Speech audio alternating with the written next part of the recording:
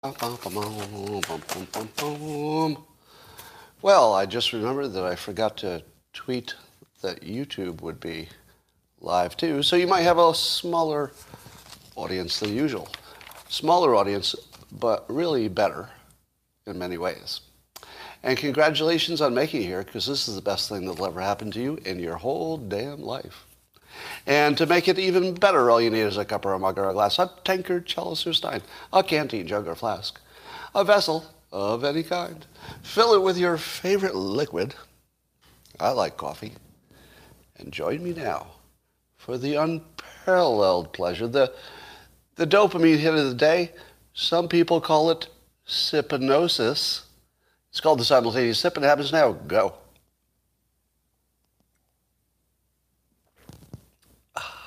That is some good sipnosis right there. Can you taste the persuasion? I think you can. I think you can. Well, are you surprised that I'm here? Anybody? Because I did my best to get canceled yesterday. Here I am. Here I am. Now, in case anybody missed it, I was essentially taking a challenge.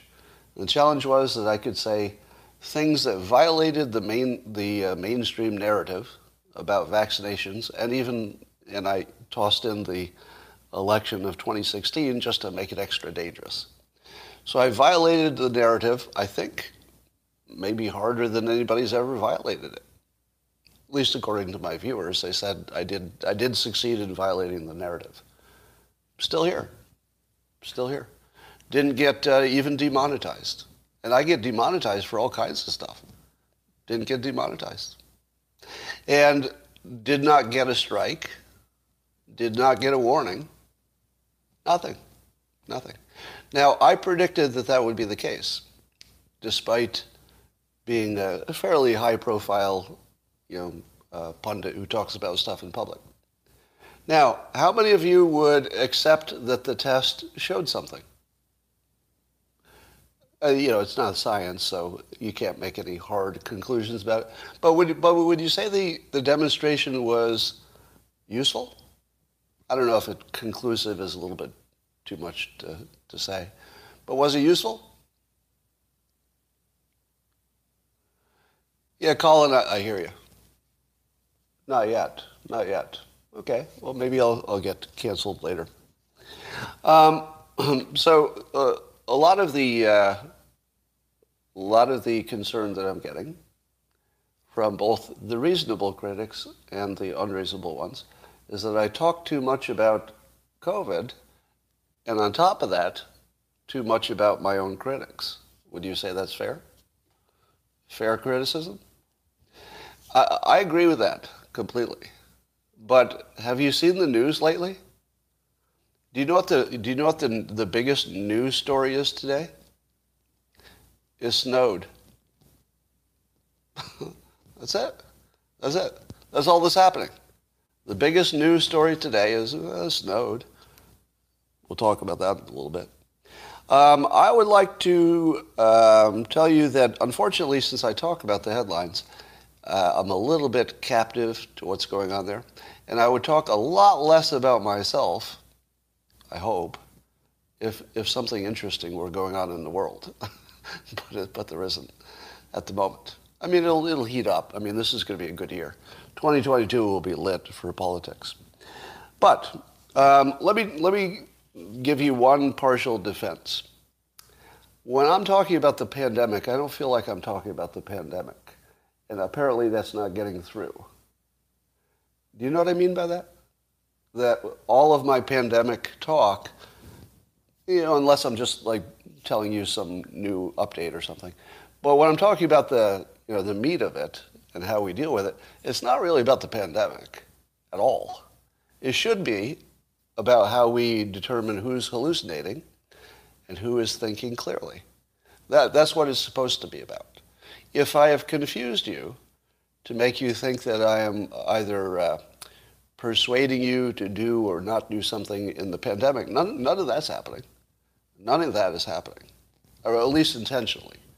I don't have an intention or really even a motivation to give you medical advice or, or anything like that. So none of that's happening. But there is a fascinating thing that's happening at the moment that does involve me. I'm in the middle of something that I consider fascinating, but to be honest, I don't know if you will. If I can be honest. Everything's more fascinating when it affects you personally. But I believe you will learn something as I talk about this today. So I think you're going to see something that may open your eyes a little bit. And it will look like I'm just defending against my critics. And there's some of that, certainly. But I'm going to go a little deeper and try to teach you something that's seriously useful. Okay? So if you stick with me, you're going to hear some topics you're sick of. And God, I'm sick of them. I am so sick. I don't even want to hear the word vaccination again for the rest of my life. We're all sick of it. But my promise will be, if you stick with me, I'm going to give you at least one really, really useful tip for discerning what's real and what isn't. So just stay with me, see if I can deliver that, okay? But first, some other things. So a tweet from Michael Sokolow on Twitter. He says, it's interesting how NBC is plugging the, quote, Winter Olympics. And apparently they're not mentioning that it's in Beijing or China. So NBC is maybe, at least allegedly, we don't know what's in their minds. But, and Michael goes on to say, even the graphic they're showing has a big Winter Olympics with only a small Beijing in the lower corner. Now, have we reached a point where willingly doing business with China is embarrassing? Yes or no? Have we reached the point where an American company doing business with China is literally embarrassing? Yeah, we're there. It's literally a corporate embarrassment to do business with China. Now, I feel sorry for NBC because they make these deals years in advance, I imagine. Probably 4 years ago, they knew they would handle the Olympics. Maybe they could have seen the signs then, but this is going to be, I think, a ratings disaster. Is that a pretty safe prediction? Do you think we'll be surprised and the ratings will be sort of normal? I feel like it's going to be, at least in America, I think it's going to be a disaster. We'll see. China's got really big problems right now. I don't know if I've ever seen a country with bigger problems. So they've got that default of the big real estate company going on over there. They've got a demographic bomb. They're being blamed for the coronavirus. They've got the Uyghurs. So now they've got a giant karma problem, Uyghur karma. If the hashtag Uyghur karma ever gets traction, I don't know. Even the government could fall in China. I know that seems really, really unlikely, that the entire government could fall, but it could. It could. Rasmussen did a poll, and they were asking people about their opinions of the FBI. And apparently 46% either feel strongly or somewhat agreeing with Roger Stone in the following sentence. Now, this will blow you away a little bit. This will blow you away. This is the United States public, and 46% of them agree with Roger Stone, quote, that a group of politicized thugs at the top of the FBI who are using it as Biden's personal Gestapo. So the thought that Biden uses the FBI as his personal Gestapo is agreed to somewhat or a lot by 46% of the public. 46% of the public thinks it's fair to liken the FBI to the Gestapo.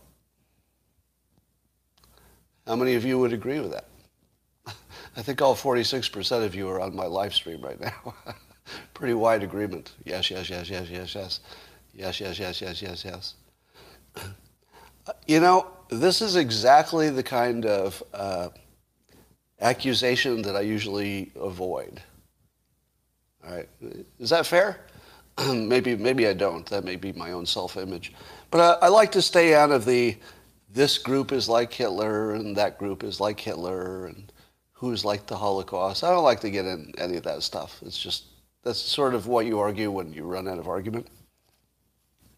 But I find that characterization, hyperbolic, of course, but not untrue.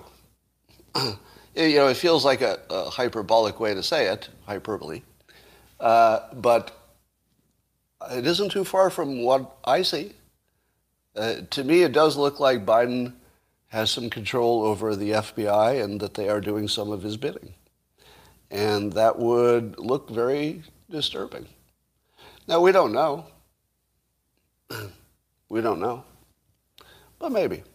Elizabeth Holmes, who is on trial for defrauding people, I guess, got found guilty on several of the charges, and looks like she's got some serious jail time or fines coming. And I don't know that there's much to say about this. John Carroll says in the comments, the other 54% don't know what the Gestapo is.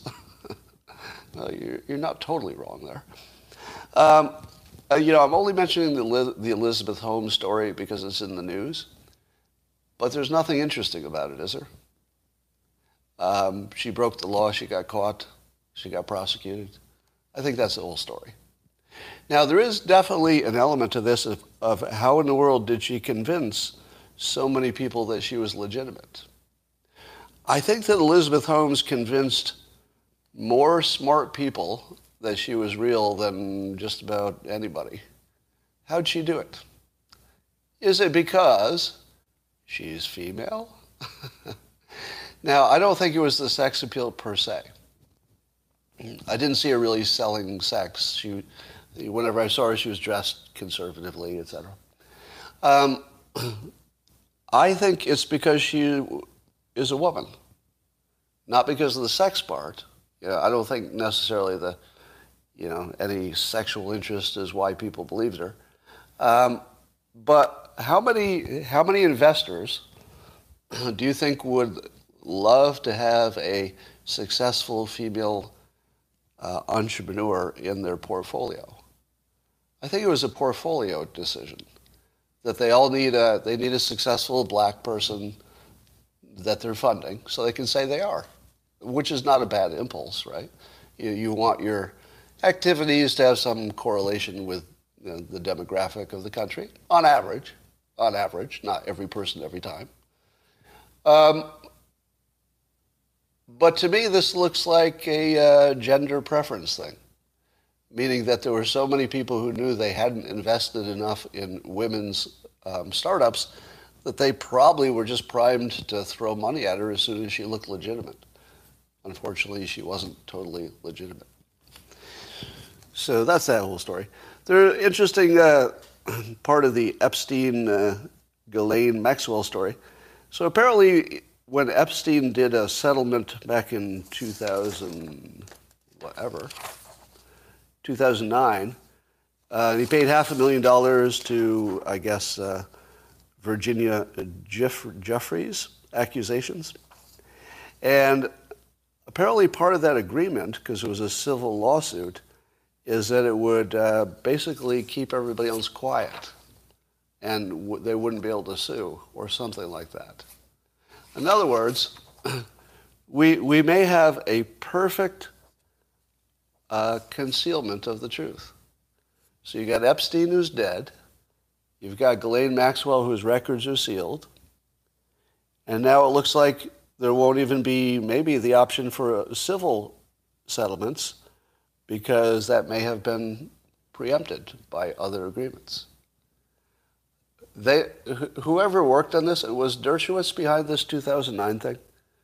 Do I have that right? I know Dershowitz was involved with defending Epstein at one point.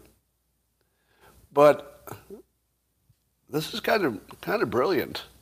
I would say that whoever was behind, if somebody was behind it, if this is a cover-up, is really, really good because it looks like they're covering it up right in front of us, totally getting away with it. Does anybody think they won't get away with it? If what we're seeing is exactly what it looks like, which is it looks like a massive cover-up, it looks like it's working, right? Wouldn't you say? And the weird thing is that they're doing it right in front of us. I don't think there's anybody who thinks, oh, they're playing it transparently or anything. No, they're covering it right in front of us, and there's nothing you can do about it. And it's the kind of issue where, because it doesn't affect most of us, except in the general way that you want, criminals to go to jail, but because I don't have any connection to anything in this story, I can watch the powers that be apparently covering up horrible, activity by famous people, and I just say, well, that's suboptimal, and then I go on with my life. The fact that almost nobody else really, really cares about the case allows them to do this right in front of us. And we're like, suboptimal. I got other things to worry about. It's kind of amazing. Usually these things at least have a little bit of a cover story that, oh no, there's nothing like that going on. Goodness, no, nobody's covering anything up. Here's what's really happening. But this doesn't even have a cover story, does it? There's not even a cover story. It's like, no, we're just going to cover this up. Pelosi's probably going to step down as Speaker no matter what. And the speculation has begun about who will replace her. Isn't this the same problem that the Democrats have about running a candidate for president, which is they don't have any talent? You don't really notice until they need a leader. Yeah, no bench. You don't really notice until it's like, well, who the hell are they going to run for president?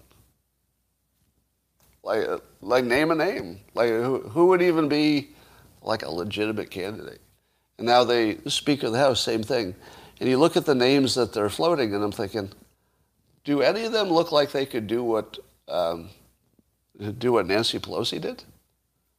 They don't really look like they have the weight that she had, if you know what I mean, the gravitas or something. Newsom, maybe. I think Newsom's too polarizing, but I suppose you could say that about everybody you've heard of. All right, you saw the story about the major interstate in eastern Virginia. So snow closed the road while people are on it. So it snowed until people couldn't move. And there were people who were stuck on the road for 19 hours. They were in their car on the road. Now, obviously, many of those cars ran out of gas. So, they were stuck, and then there was snow, and then the car's out of gas. And so even Senator Tim Kaine was in that. And he spent 19 hours on the road. Now, you should read some of the threads of people. There was one by, I think, a news person who was stuck there. It's really scary. Now, somebody says, where do you go to the bathroom? I have to think there was a lot of yellow snow by the end of 2 days, because it was sort of like an overnight, almost 2 days situation. I don't even think it's resolved yet. It's not resolved, right? There's still some of them still there. But there had to be a lot of yellow snow. Some people didn't bring food. Some did. People ran out of gas. It was amazing. Now, I'd like to answer a question that many of you have asked me. Many times I've been asked the following question. Scott, how can you live in California with all the problems there? Well, I'll tell you the number one reason I live in California. That generally speaking, I do not risk death by walking outdoors. That's it. That's my reason. I have lots of other reasons, right? But that's the reason I moved here. Because I once had my car break down, I've told this story before, in the middle of the winter, just about now, I think it was February-ish, in my senior year of college. And I was miles from civilization in a snowstorm like this one, but I was the only car, and my car broke. And there was no other cars.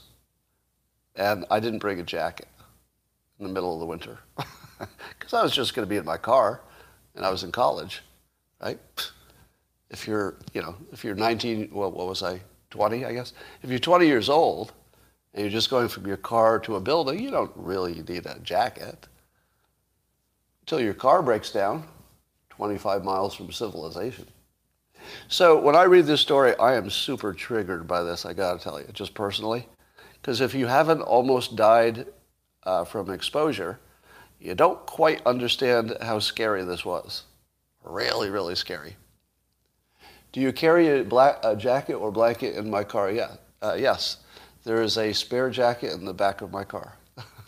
That is correct. And that's in California. But as soon as the weather turns, below 70, there's a spare jacket in the back of my car. Yes. And always probably will be.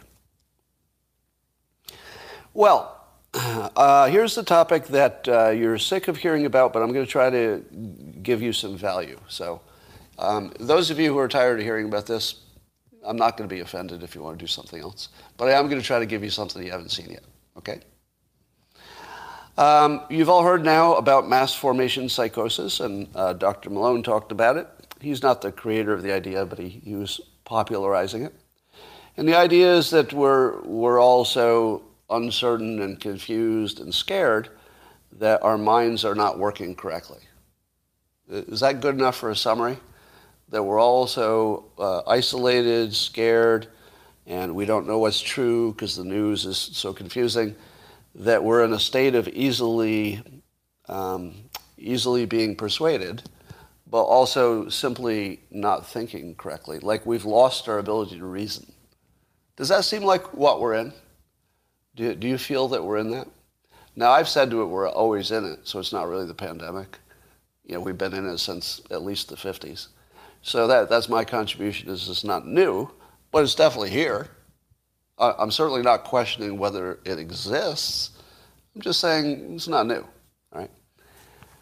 However, I just tied two things together today that finally made sense to me. I tweeted this morning that there are a ton of people who are really mad at me, but their anger seems not to have a reason which they are willing to offer. And so finally, in frustration, I tweeted today, can somebody give me an idea why so many people are angry with me? Because I actually don't even know the topic. Is it vaccinations? Is it I said something about the Joe Rogan interviews that were suboptimal, even while saying he's a national treasure? And so I asked the question, smoking hot wife jealousy, somebody says. Could be. And so I asked the question, and the answers were all over the board.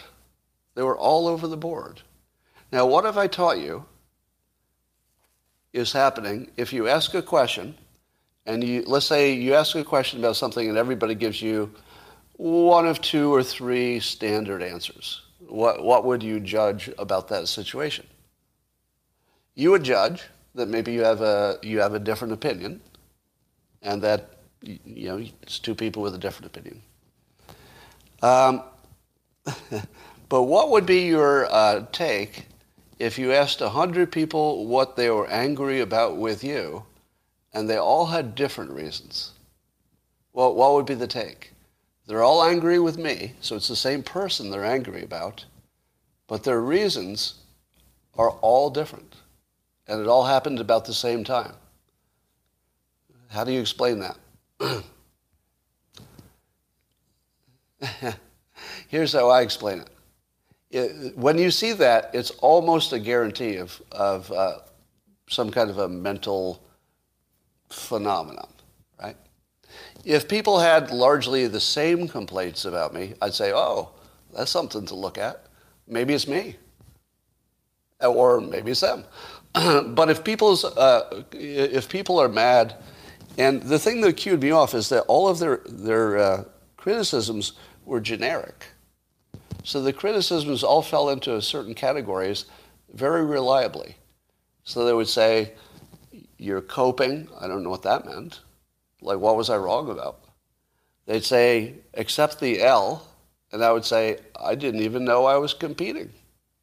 What is even the topic I'm accepting the L on? Then there were, so all these generic things. So, have you put together the two things I'm about to put together for you yet? Who's ahead of me? Who's ahead of me?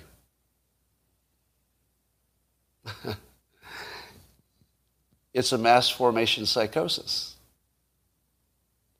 The mass formation psychosis that I've been talking about and Dr. Malone talked about and is all in the news is the reason that people are mad at me. Because if they were mad at me for a specific, let's say a prediction, or a specific anything, they would just say so. But it's the it is the mass formation psychosis that is exactly the reason people are mad, but they don't know why. They don't really know why. Now, I saw some people offer reasons that might be explanations. One was, the best one I saw is that for a lot of the people on the right, which would include a lot of my audience, that Joe Rogan is a, quote, lifeboat for their opinion, and I put a hole in the lifeboat.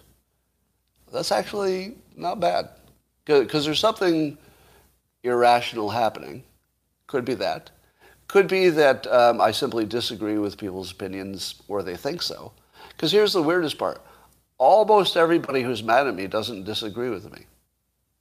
Now, if you don't think that's true, I could pick anybody who is my critic and just walk through what is it you think that I think that's different from you, and you wouldn't find anything we disagree on. And yet people are still hopping mad. Hopping mad. That is the mass formation psychosis. Because if people had a good, solid reason, they would just tell me, and there would be a similarity to it. Now, the best theory I got that had any meat to it was that people believe I once had a different opinion in which I trusted vaccinations and trusted the companies involved. But that as time has gone by, people say that I've changed my opinion because I realized how wrong I was. Did anybody see anything like that happen? For those of you who watched me, have you seen me change my opinion on vaccinations from the start? Now, the people on Locals watch me the most. It's a subscription service. And almost all of them are saying no. But I did see a yes. So even on Locals, somebody's saying yes. But overwhelmingly, the people who watch me the most say my opinion has never changed. But here's where it gets really weird. All right? Here's your first tip for understanding when you're hallucinating and when you have a clearer view of the world. Are you ready for this?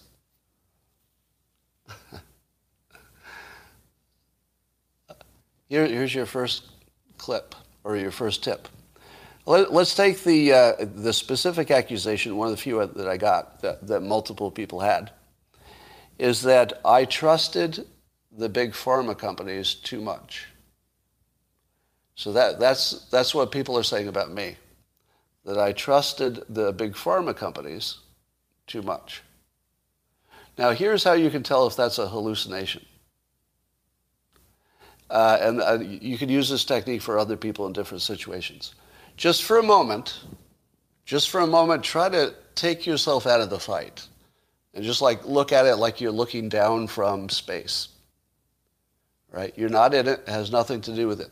You're simply looking down from space at this accusation. And the accusation is this: that the guy who's the creator of the Dilbert comic strip, whose 30-year run is almost entirely based on not trusting management and about money distorting things. My entire career is based on that principle that you can't trust management, you can't trust what anybody says, the data is all made up, right? Anybody who follows my comic would be aware of that I am the single most vocal skeptic of large companies in the whole fucking world. The whole world. You could search the entire world and you would not find anybody who has spent more time saying you shouldn't trust what people in power tell you. Now, do you think that guy, again, remember, you're going to pull yourself out. You're going to look at it like it has nothing to do with you. Nothing to do with you. Have you come to believe that the person who is most identified with not trusting big companies, and indeed said it directly 1,000 times since the beginning of the pandemic publicly, at least 1,000 times, you think that guy has a problem in which he trusted Big Pharma, literally one of the least trustable entities of all time. Just ask yourself, does it sound reasonable if you were to take yourself out of it and just say, all right, here's the thing, the person who is most associated with distrusting big companies is actually one of the most trusting of big companies. Do you think that actually happened?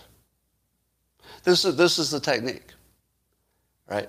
To ask yourself, did that happen? If you can say to yourself, yeah, that sounds actually pretty reasonable, well, then go with it. But I'll tell you what it sounds like to me, and of course I'm in the middle of it, so I'm biased. It sounds to me like somebody saying, you know, I don't think McDonald's sells hamburgers. That's what it sounds like to me. When you say the guy who created Dilbert is too trusting of big organizations, it sounds exactly like, I don't think McDonald's sells hamburgers. I don't think they do. Meat Comic is 100% behind you? Good to know. I love Meat Comic. It's a good comic. So, I decided I would do a self-audit because wouldn't you agree at this point that it's also still possible that I'm experiencing cognitive dissonance and everybody else in the world is right? Right? So I thought I'd do a self-audit. So I started compiling my predictions about the pandemic. And so I started to make my list. If you would like to participate in that, please remind me or message me on anything you think I got wrong. It has to be a specific prediction. Anything you think I got wrong, or anything you think I predicted right, just in case I don't have a full accounting. Scott, could this be someone trying to damage you? Well, it doesn't really look organized. It looks like a bunch of people who have lost their minds from the mass formation psychosis. So, but I do think it's fair when hundreds of people tell you that you're losing it, that you should take that seriously. Don't you think? You know, at the same time, I can defend myself and say, oh, this looks like obviously a delusional thing. At the same time, don't you think there's a responsibility on my part to take it seriously? If so many people are saying it, right? So I'm going to do an audit of my own, I guess, sanity, if you will. And so help me out. Tell me what things I predicted wrong, or even right. And we'll see how I did. Just on the pandemic. You don't have to go beyond that. Now, one of the things that people criticized me for was a tweet made before Biden was elected. I said, if Joe Biden got elected, there's a good chance she'll be dead in a year. Now, how many of you think that a tweet that says, if Joe Biden gets elected, there's a good chance she'll be dead in a year, how many took that as literally the Holocaust will be kicked off in less than a year? And how many took it that way? Because if you did, you're not really a good reader. Here's how you should have taken it, but I will accept that it could have been clearer, right? You should have taken it this way. Things will get a lot more dangerous, and especially for Republicans. Does that seem fair? That the way you should have interpreted it, because Twitter is all about hyperbole. So yeah, you should be mentally reducing the hyperbole before you interpret it.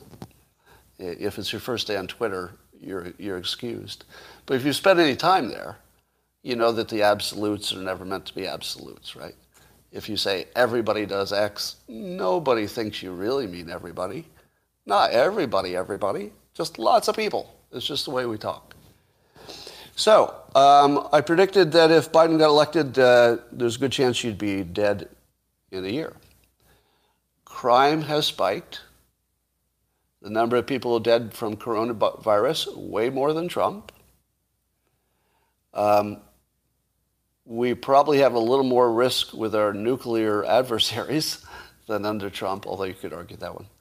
Overdoses through the roof. Am I leaving anything out? Suicides through the roof. Overdoses, suicides, coronavirus, crime. And then you throw on top of that the political prisoners, the January 6th political prisoners. And I think we just have to call them political prisoners at this point. I don't feel that we should assume that they're just part of the justice system. It doesn't look like that to me. And I think that the government has the burden of proof that they are not screwing us. So if you say to me, Scott, can you prove that they're political prisoners? I would say, nope, nor do I need to. Because if you're making it look exactly like they're political prisoners, that is the assumption that the citizens should operate on. It's up to the government to tell us that's not what's happening, and they haven't, right? So the government is guilty until presumed innocent. So January 6th, those are political prisoners until the government makes an argument that they're not. Okay? So that's the operating assumption.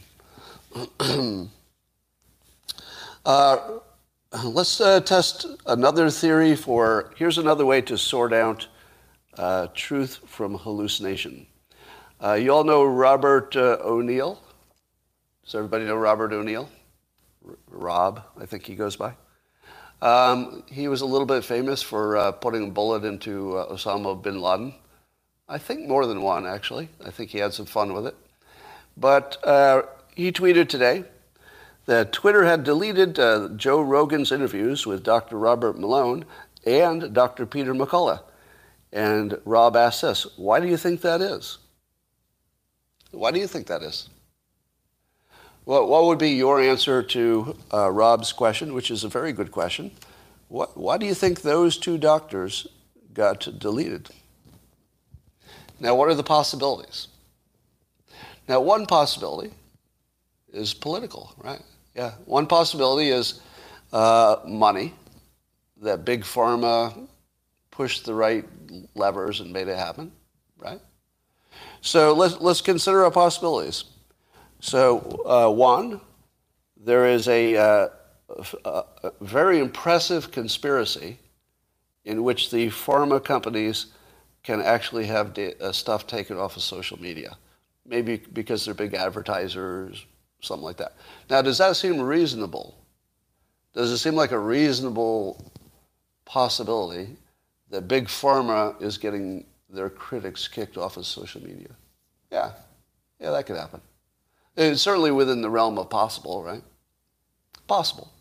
Okay. Let's talk about some other possibilities. Is it possible that the reason those two doctors were kicked off is that they can't even convince other doctors that they're right? Because I don't think Twitter used its doctor judgment, do you? Do you think there's a doctor who works at Twitter who said, yeah, I'm a doctor too. I looked at this stuff and I've judged that, as my doctor experience tells me, this is not right. Do you think that happened?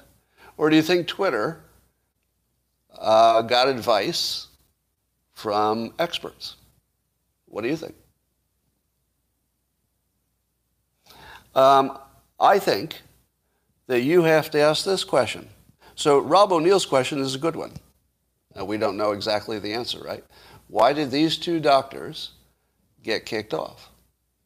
That's a good question, right? But the question that also is a good question is, why is it that these two doctors can't convince other doctors they're right? but they've done a good job of convincing non-doctors they're right. Would you be concerned about doctors who could convince people who don't know anything, but could not convince people who know as much as they know? Does that worry you? Because if they could convince other doctors, then Twitter wouldn't have kicked them off, would they? Do you think if there was a solid, even a minority, but a solid body of other doctors saying, yeah, I've looked at their argument and I got to say, that's pretty strong. Now, you might say to me, Scott, Twitter doesn't even check with other doctors. I don't know, but you don't know either, right? I don't know that they do, but you don't know that they don't. It seems kind of obvious that they would, especially if somebody asks, why'd you do that? Now, of course, they don't have full transparency, so I guess they could do anything they want. So here's my next advice for sorting out BS from reality. Now, keep in mind that none of the tips I give you for sorting reality from hallucination will be 100%. You got that, right? These are all sort of rule of thumb way. So just as you say, follow the money, it predicts almost every time, doesn't it? But it could also be wrong. So would you agree that the rule follow the money is a really good rule of thumb for figuring out what's real, but not every time? You give me that? So I'm going to give you some more like that, so that are in the category of follow the money. It doesn't work every time, but it works a lot. And it is, if the expert can't convince other experts, and they're skipping the other experts because they can't convince them, and they're going directly to the public, there's a reason for that. There's a reason for that. I'm seeing a counterpoint here. Let's see. I saw a counterpoint about Dr. Malone having people on his side. Where is that? Yeah, I missed it. I think there's some counter-argument that Dr. Malone has people on his side. But you would have to limit that to the specific question, wouldn't you? So the question is not Dr. Malone good or bad. That's not the question. The question is specific claims that are not in the mainstream. So if the doctors have convinced people that their specific claims are true, and there are lots of them, we should be talking about that, right? We shouldn't be talking about there's this one doctor who says something. We should say there's a whole bunch of doctors, and we'll put some more on, and they'll say the same thing. But why do these two doctors get all the invitations? There are no other doctors who agree with them? Yes, you don't even know the claims disputed. That's correct. I don't know all of them. I do know that there is one specific case of Dr. Malone tweeting information that was considered false information about the outcomes of the vaccine. So I think that's what he got kicked off for. My understanding is he got kicked off for tweeting data that was misinterpreted or obviously wrong. Now, it's the obvious part that is where we're going to disagree. Having looked at the debunkers and then looked at the data that Dr. Malone tweeted, the debunkers look stronger to me, but could be wrong. Could be wrong. All right, so ask yourself why you would ever agree with doctors who can't convince other doctors to agree with them. I would never do that, by the way. So Arthur is saying, good point, Arthur, says, Scott, not working for me because other doctors are afraid of being canceled. Bullshit. Let me call complete and total bullshit. The other doctors are afraid of being canceled. Absolute, complete bullshit. And I'm surprised that you believe that. Let me tell you. Let me tell you what the real world looks like. In the real world, the people are too different. For every person you find who doesn't want to get canceled, and there'll be lots of them, you're going to find at least one person who likes the attention. You will. You will find at least one person who likes the attention. Now, the doctors you can trust, cannot trust, are the ones who need hospital privileges. Do we all agree on that? If you require hospital privileges, you can't go against the mainstream hospital opinion. You'll get kicked out. But that still leaves a lot of people, right? Retired people, retired doctors. What about the other people who worked on the same team with Dr. Malone? Have you seen all the interviews of the people who have the same experience as Dr. Malone about mRNA technology? Worked with him on the project, same experience. Have you seen the interviews with them? Why not? Do you think they're all afraid? All of them? So this is very similar to the, you're going to hate this, but I'm going to do it anyway. Do you remember the Find People thing in Charlottesville? And when you go to debunk it, people will always go down what I call the well until the last thing they have left is that in a big event like that, nobody could have unknowingly been there without knowing it was a neo-Nazi event. That's like somebody who's never been born in America or never been here. Any large group of Americans have every opinion. Again, I'm speaking in weird absolutes. But if you take 100 Americans just randomly and put them in a room, what do you think they're going to have? 2 opinions? No, they have like 100 opinions. So if you're telling me that doctors are so single-minded that their fear of their career is the guiding principle that just got all of them. Basically, the entire industry was so hive-minded that they had to do what their medical masters told them to do. We don't live in any world like that at all. In our world, people disagree with everything vigorously all the time if they believe it. If they believe it. Have you met any private doctors who agree with him but just don't want to say it? There must be some of those, right? But we don't live in a world where anybody can shut down an entire profession. I don't think that can happen. You just Google it, Scott. Google what? You got to be a little more specific than just Google it. Now, if you say there are, in fact, many doctors who publicly agree with Dr. Malone, I'd like to see them on interviews. Get a few more of them. You know, it'd be great. Get like 3 of those doctors, bring them in and say, here's some claims made. What do you think? I'd watch that. All right. But I believe it is not really a good understanding of the world if you believe an entire profession can be hive-minded that easily. Pick any category of debate in this country. Do we have any category of debate on any topic, from climate change to whatever? Do we have any topic that you can get this many people on one side? Not really. You can't get that many people on one side over anything. And people will take wild risks that you wouldn't take. Would any of you take the risks that I take with your careers? I guess I'm a good test case. You've seen how many risks I take with my career. Would you do that? Well, somebody says you're rich, but I did it before I was rich. I did get fired from my day job before my Dilbert job took off because I took a big risk. Yeah, no, but even before I had the FU money, you're right about that.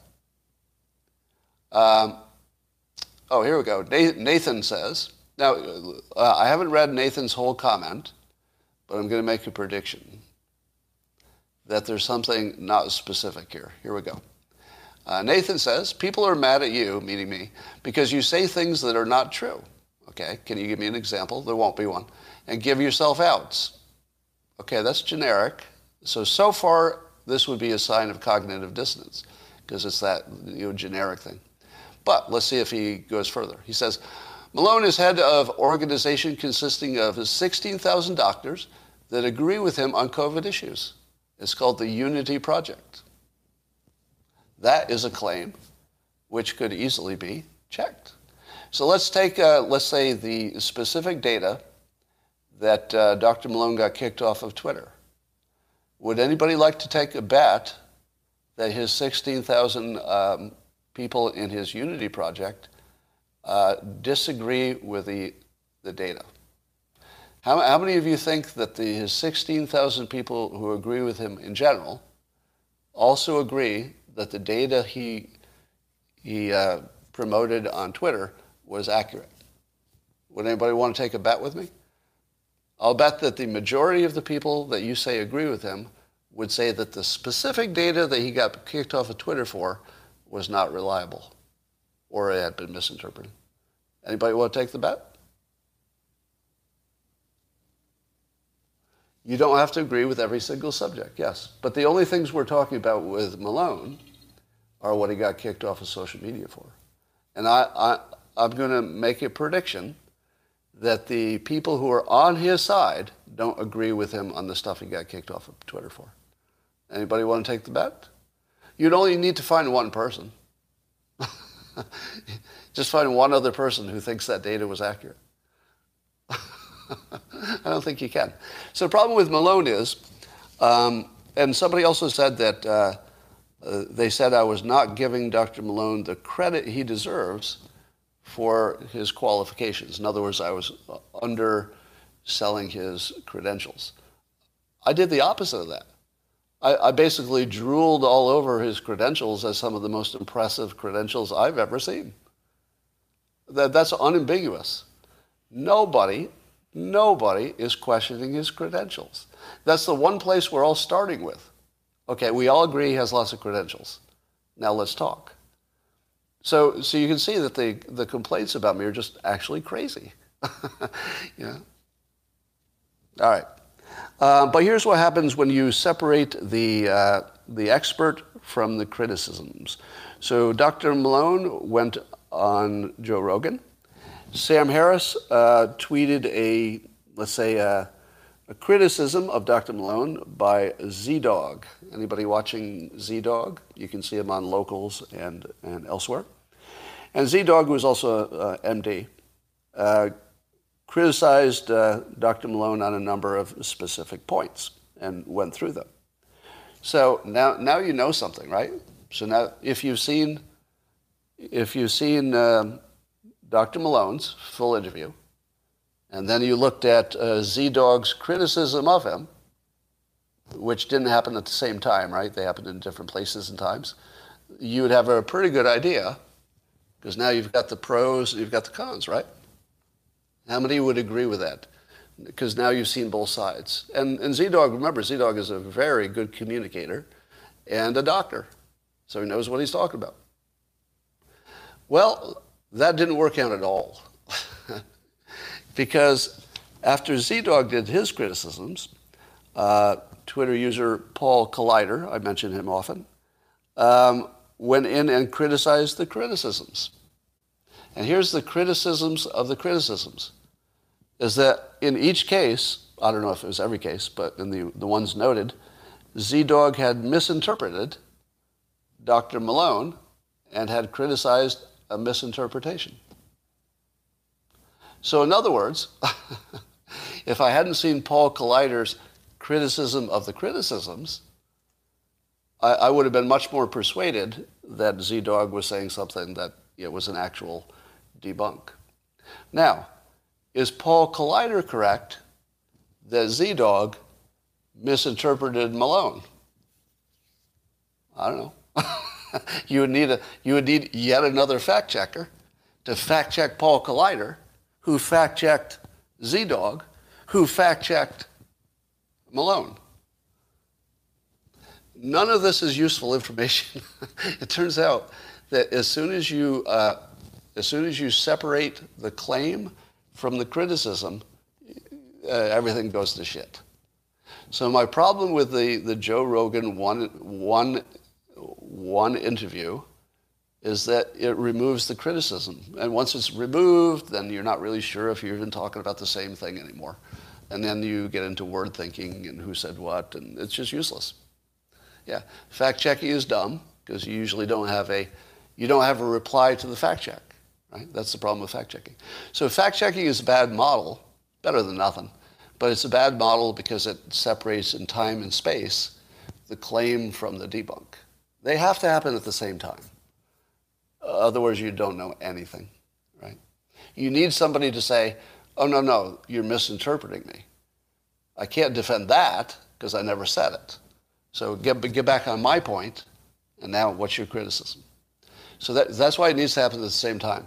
You need the person who makes the claim to continuously pull the person back into the actual claim. Because if you know anything, when people criticize, they make up their own hallucination of what you claimed, and then they're off on that. You got to have the claimer say, nope, stop, never said that. Now let's talk about what I did say, right? That could work. All right, so, and then I also tweeted one other critique of Dr. Malone, and smart people said, but Scott, that fact check is like generic and off the point, and it looks like the fact check, the way it's written, is weasel words, like with no credibility whatsoever. And that was actually a reasonable criticism. Now, keep in mind, I didn't tell you the fact check was right. I told you need to see it. You need to see the claim, you need to see the fact check. But I will say that the doctors who did not agree with Dr. Malone, they did seem to be weaseling about maybe related topics, like they weren't answering as directly as you think that you wanted them to. But here was my interpretation. One interpretation is you can't trust the fact checkers. And that's a fair interpretation. The other interpretation is that the doctors were aware of all of Malone's claims. And if they thought he was saying something that was true, I think they would have addressed it, or false. In other words, the fact that the doctors weren't seeing what Malone saw does tell you something, even if they didn't address it.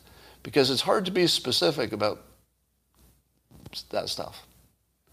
All right. Weird comments going on today. All right, here's your next trick for determining who is hallucinating and who is not. You've heard it before, but every time I apply it to a specific situation, it helps. More examples you see, the better. Generally speaking, right, I will allow that there will be exceptions.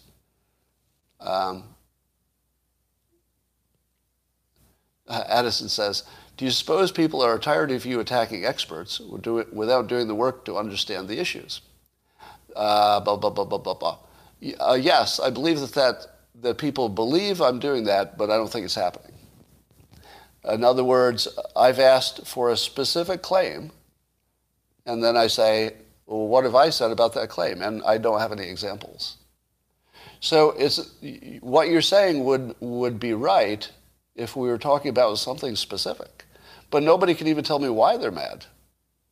Like, what do they disagree with? I don't think it's only because I don't think I've dismissed any experts. I've said, give me a specific claim, and we'll look at it.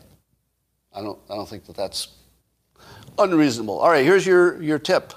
General tip, but I'm going to apply it to this one. If you have 4 people in a room, one of them says, there's an elephant standing right in front of us.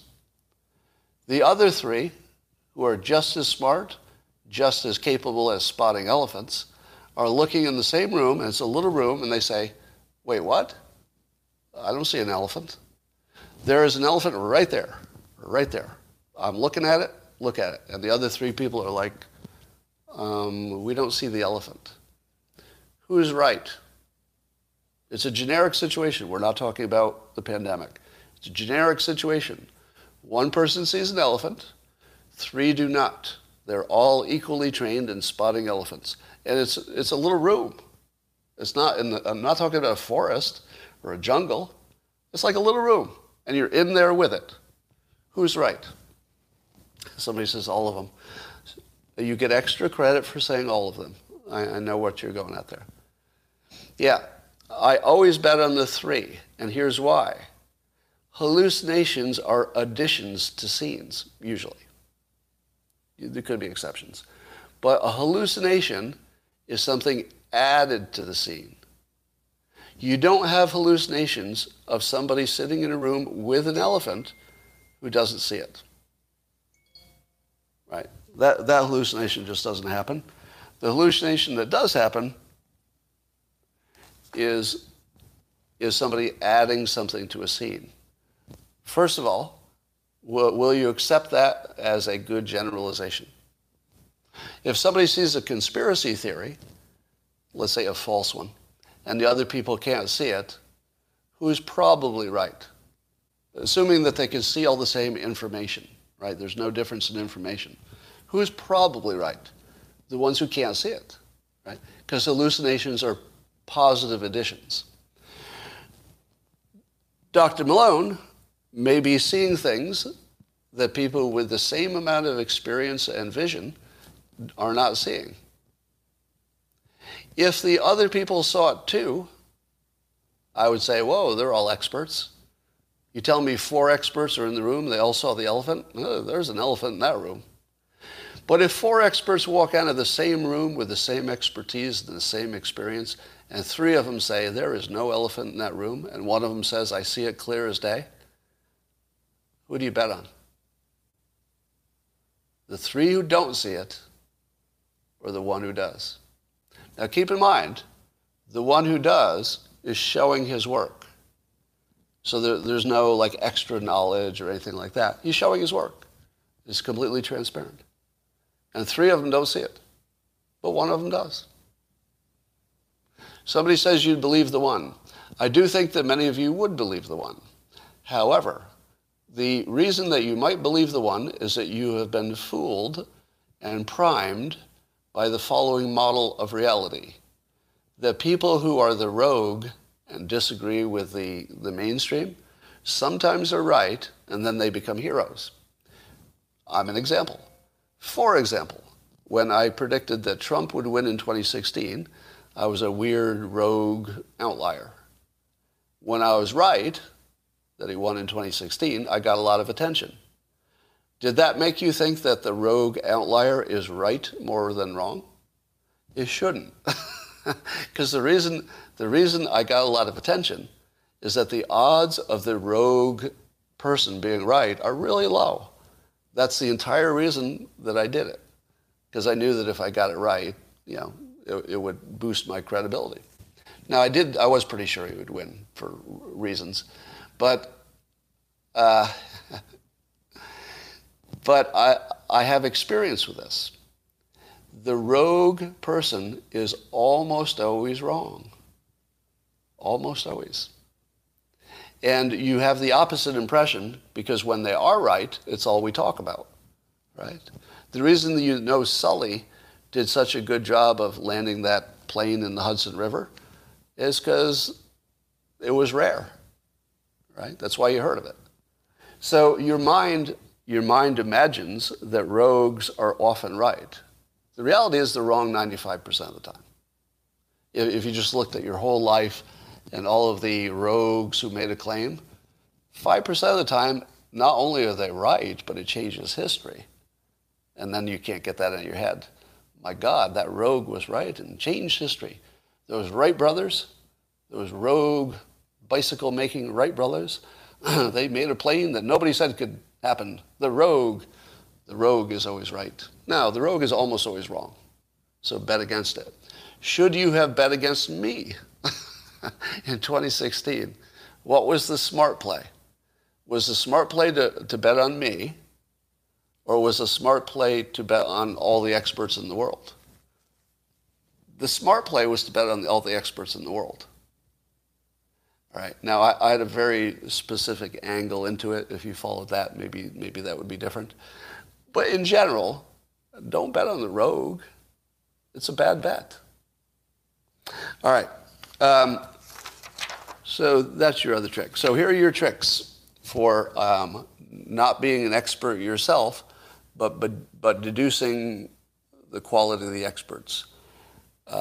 First, follow the money, of course, but I don't see any specific monetary incentive going on here. Do you?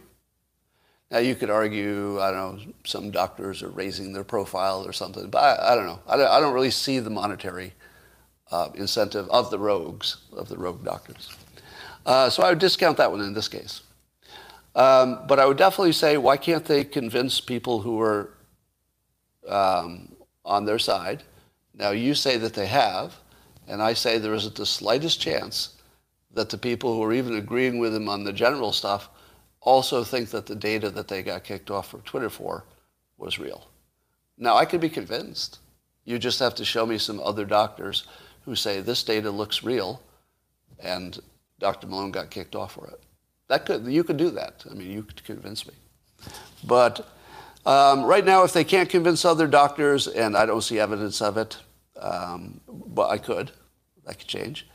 And I'm also not aware of anything that I'm especially disagreeing with the doctor about, except the things he tweeted about data. I'm not through the entire interview, but I've gotten through a lot of the good stuff. I will finish it off. See, my problem is that you see the problem, right? I guess I don't have to say it again. And I would argue that I have never disagreed with Dr. Malone on his expertise. Would you accept that? I'm seeing these names: Steve Kirsch, Brett Weinstein, Steve Kirsch, Brett Weinstein. Why are you saying that? Why Holden? Holden Liu keeps repeating these two names, and why are you doing that? Here's mass formation here. So here's a Yo-Yo Gamer just says in all caps, Scott equals boomer equal disconnected. There's a good comment there. All right, Holden, I'm going to ban you for just repeating the same thing over and over again. You are now hidden. I thought you had something to say, but apparently you didn't.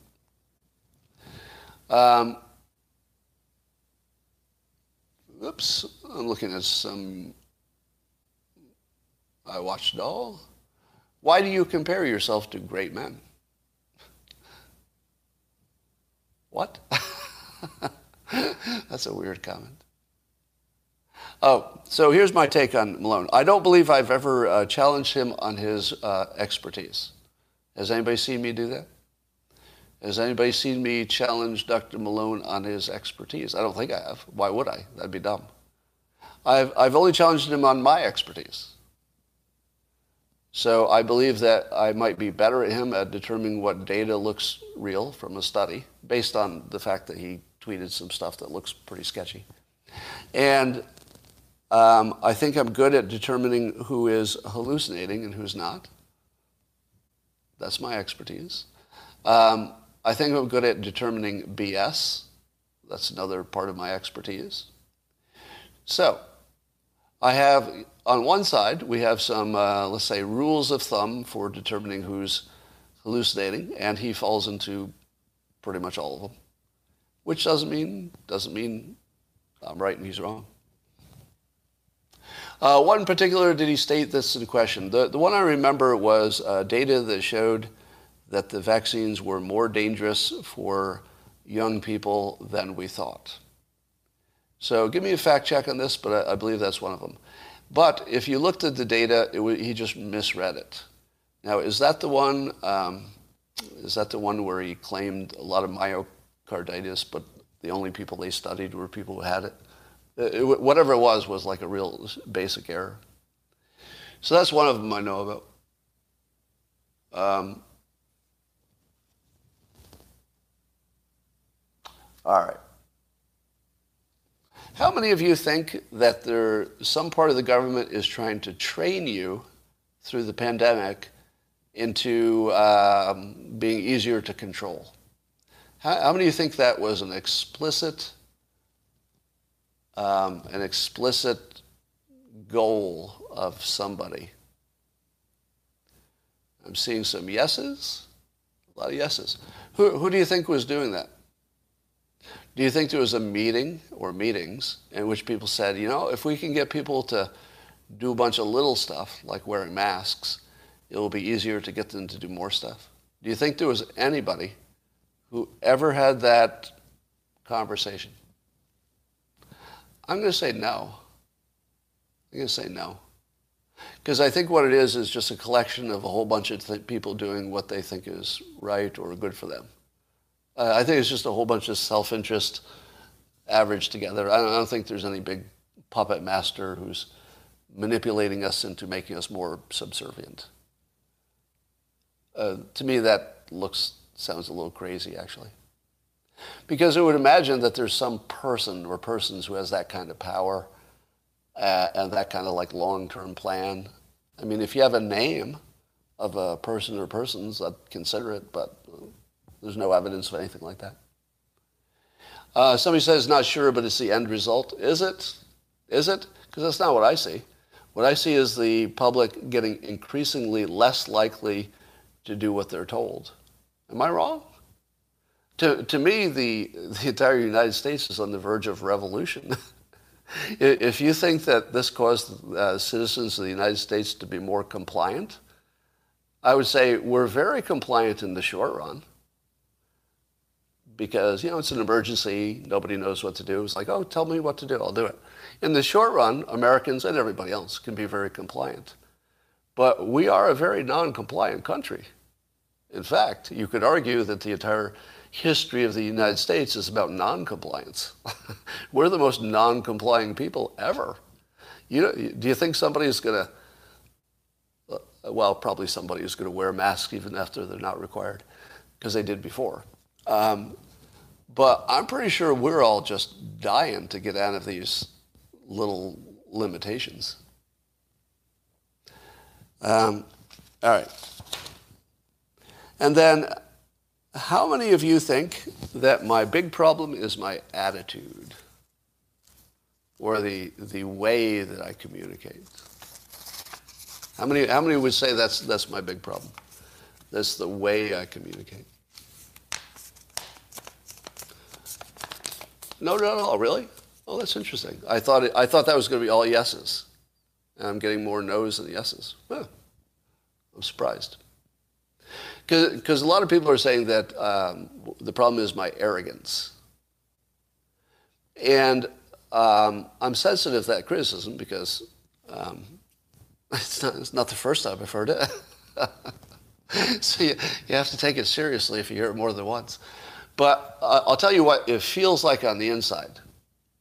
On the inside, I think I've been telling you that nobody knows what to do.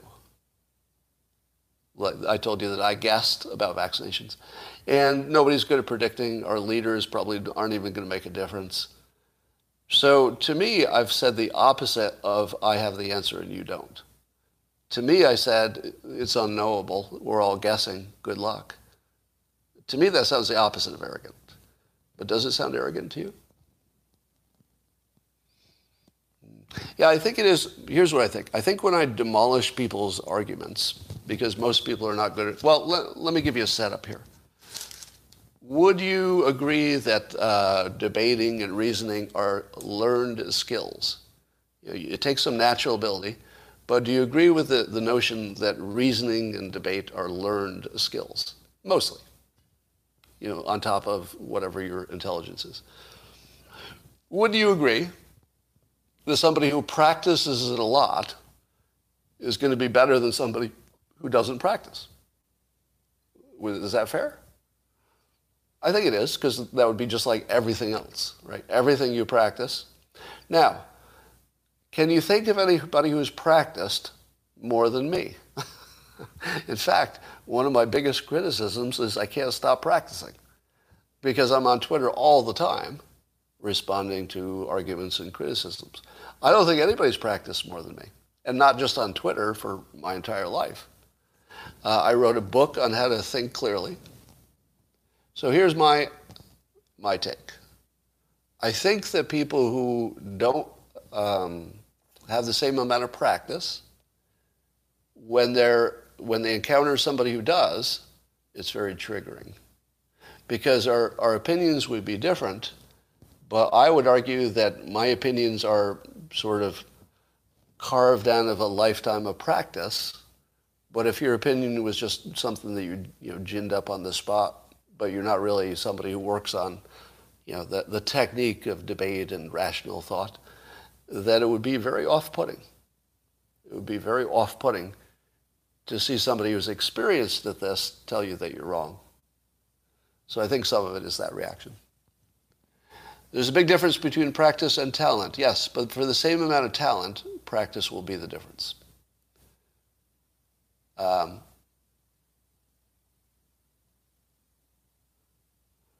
right. People don't know the difference between facts and opinions. Weirdly, they act like they don't. I mean, they do know the difference between facts and opinion, but we all consistently act like we don't. And I think I fall into that too. Knowing what you're talking about helps, yeah.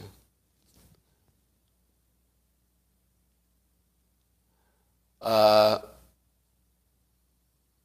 right, interesting. All right, I think this question is, can you comment on AOC's sexual frustrations? Well, I think you mean the comment she made. The Republicans are mad at AOC because they can't date her.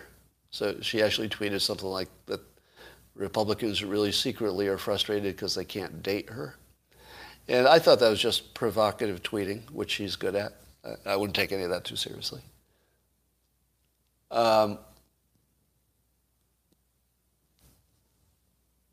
What if the hallucination is you thought you heard elephant, but it was really chair? Well, what do you think will be my response when you challenge the analogy? If there's one thing I could do, like for my career, like the one accomplishment would be, I would love if people stop challenging my analogies, like that's going to help.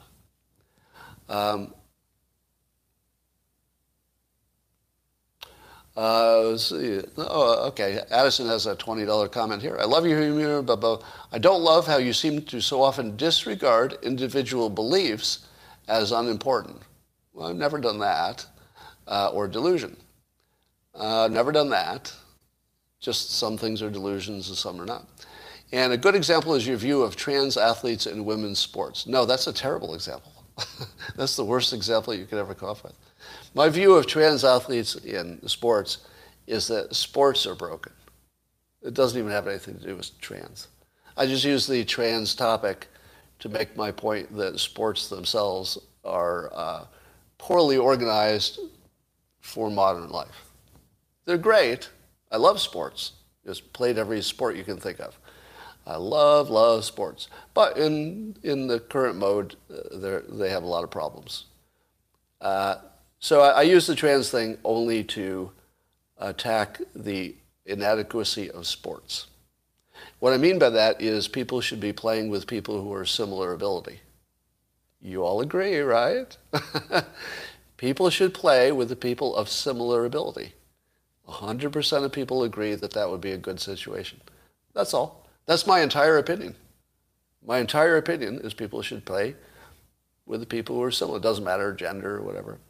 So if you're telling me that the issue with trans is that they're on a team in which they're demolishing women, I say, right, that's my problem.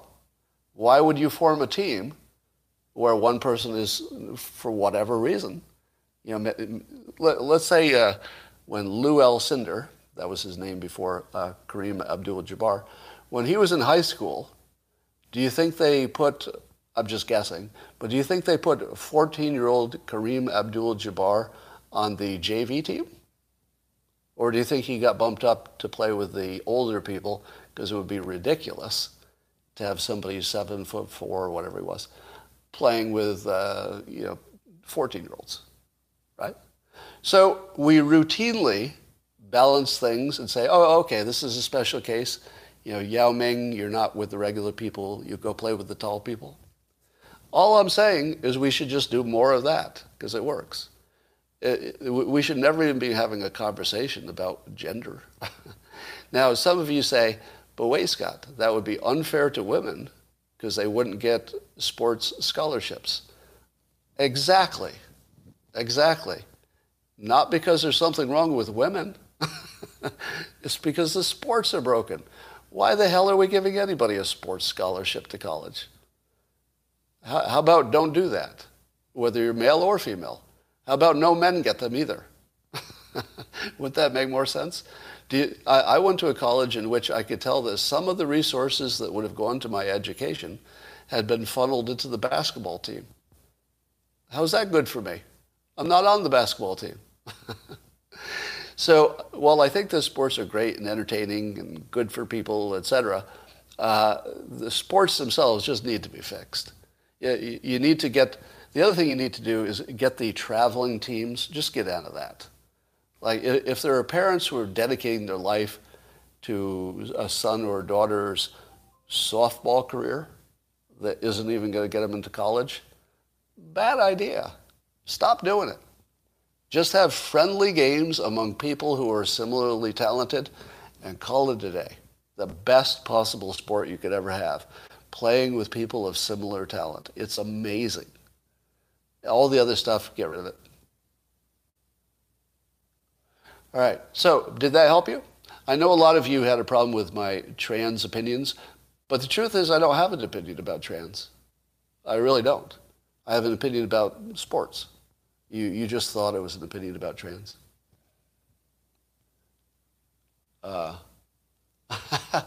Somebody asks, if you're wearing the one extra coat that I keep in the car, what will my hot wife wear? And the answer is my hot wife will have a coat and I will freeze to death. Because I often bring an extra jacket to dinner because females, for whatever reason, don't often dress warm enough if it doesn't look good. So I will bring my one extra coat and then I'll freeze to death over dinner because I have to give up my coat as soon as I sit down. So I started to, Nick says you communicated it poorly. You mean the trans topic? You are correct, but intentionally. In that case, I communicated it poorly because I was sort of enjoying all the pushback on the trans stuff with people not quite getting that I was never even on that topic. I'm very pro-trans, by the way. Very, very pro-trans. Under the assumption that why can't anybody do what they want? Like, why am I telling people what to do? It has nothing to do with them or their choices. I just don't want to be in the position of telling people how to think and act. All right. Arguing and reasoning is Adam Dopamine here saying, arguing and reasoning is like sex. Everyone assumes they're good at it because they like doing it. Yeah, bingo. Bingo. I have a... All right. I apologize in advance, or not in advance. I apologize for making this too much about me. I hoped I could deliver, which was, the topic is me, but I'm trying to teach you these rules, elephant in the room. If you can't talk to the other experts in it, don't talk to the lay people. Don't have one person talking to an expert. You need a proximity. So those are the concepts. But I don't care. My role in all this is trivial. But the interesting part is how people think. Scott, you said the 3 doctors were not credible because they were not ID'd. I corrected that as I said it because somebody said they were ID'd. Right. So you said they were not credible because they're not ID'd, but in fact they were ID'd. But the way the story was written, it was a little misleading to me.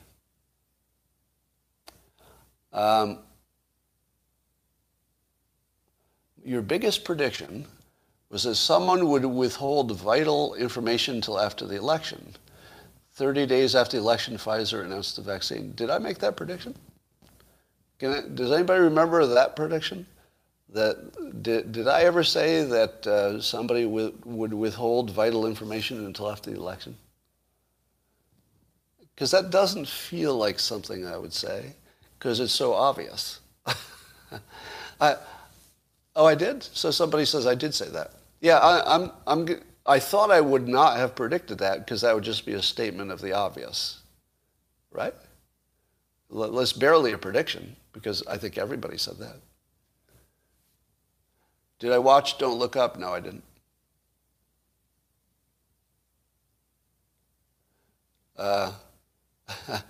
Here's a comment. Clot. This is my new nickname, Clot. Your problem is people know you're smart enough to make everything you say manipulative toward a persuasion end. That's true. Yeah, one of my big problems is that if you think people could fool you, you're extra cautious. And Dr. Johnson, my mascot is back. You all know Dr. Johnson, my mascot? I used to call my trolls trolls, but once they become prominent, they become mascots. Because at a certain level, the troll just becomes part of the entertainment. So Dr. Johnson, you are promoted to mascot. He asks, why were you so afraid of COVID? How does anybody determine who is afraid of what? How would you know that about me? I examine my own mind to see if, anybody else's impression of what I'm thinking is even close. How often do you think it's close? Not often. Let me tell you where my fears were. I'll try to be as honest. I think I could be honest, completely honest about this. So I told you that when the pandemic first started and I was shouting to close the borders, there were smart people telling me that civilization was about to end. Actual civilization. And the argument wasn't that everybody would get infected, but that the psychological part of it on top of the actual infection would just close everything down. And then civilization would crumble. There would be sort of a cyclic, it would build on itself, basically. Now, that was a very real risk. And it scared the out of me. All right? Now, you'd have to know, and I'm not going to tell you, but you'd have to know what source I was relying on to know about that risk. Let me just tell you it was a good one. It was a good one. Let me tell you how good the source was. Now, you won't be able to guess. This is how good my source was that told me that civilization might be on the brink of ending. It was the same source that told me the leak probably came from the Wuhan lab before you ever knew there was a lab there. Before you'd ever heard there was a lab in Wuhan, I knew privately that it was the source of the leak. Same source told me civilization could be about ready to end, meaning that there would be military on the streets, basically. And that scared the shit out of me. I'm not going to lie. I don't think I've ever been that afraid. For civilization. And, for myself, of course, and the family. So that part, yes, I was afraid of. But the actual risk of getting the virus, I don't know, I think I was in the normal range. Whatever a normal range is. I definitely took steps to avoid it, but as I famously tweeted, by the time I'd gotten vaccinated myself, at the time I got vaccinated, any concerns I had sort of dropped to zero. Now, they weren't zero. Everybody has risk. But once the risk gets down into the background noise level, like the same risk of getting into your car, same risk of a heart attack, right? Well, once that risk was down with the rest, I didn't really worry about it a lot. So I would say that I was very worried about civilization. I was normal amount of concerned about getting infected with something that could kill me. I was sort of on the border of whether I have a comorbidity or not, age-wise. And so I can't say that there was ever a time I made a fear-based decision. Well, except that I made the decision to not let civilization end. So I wanted to see what I could do about not ending civilization. So I will never know if I made any difference, but I probably was the most prominent voice saying everything would be okay. And I do know who listens to me and who doesn't. Somebody says arrogant. Well, let me test that. Is it arrogant to say that I was one of the most prominent voices to say things would be fine? True or not true? I don't know who else was doing it. Yeah, I mean, I think that's just a statement of fact. So how much impact it had, I don't know. No way to know. All right, well, I've gone way over my limit, and I think it's time to go. Yes, arrogant. Are we defining arrogant the same? I'm not sure if we're defining that word the same. Wouldn't arrogant suggest that I think your opinion is less than my own on this topic? That's what that would mean, right? But I don't think I'm disagreeing with anybody. So I think it's arrogant if you disagree. I don't think it's arrogant if you agree, is it? Somebody says you prefer smug. I prefer overconfident. Will you accept overconfident as a description of my demeanor? Some of you said yes. If you think I seem overconfident, you are accurate, because that's exactly what I'm trying to look like. I recommend it, by the way. Being a little bit overconfident is exactly the sweet spot. What you don't want is to be exactly accurate or underconfident. And you don't want to be too confident, then you get into crazy territory. You want to find out what is the exact, reasonable amount of confidence, and then just 10% more.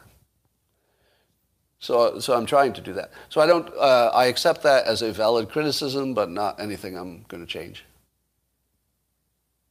And by the way,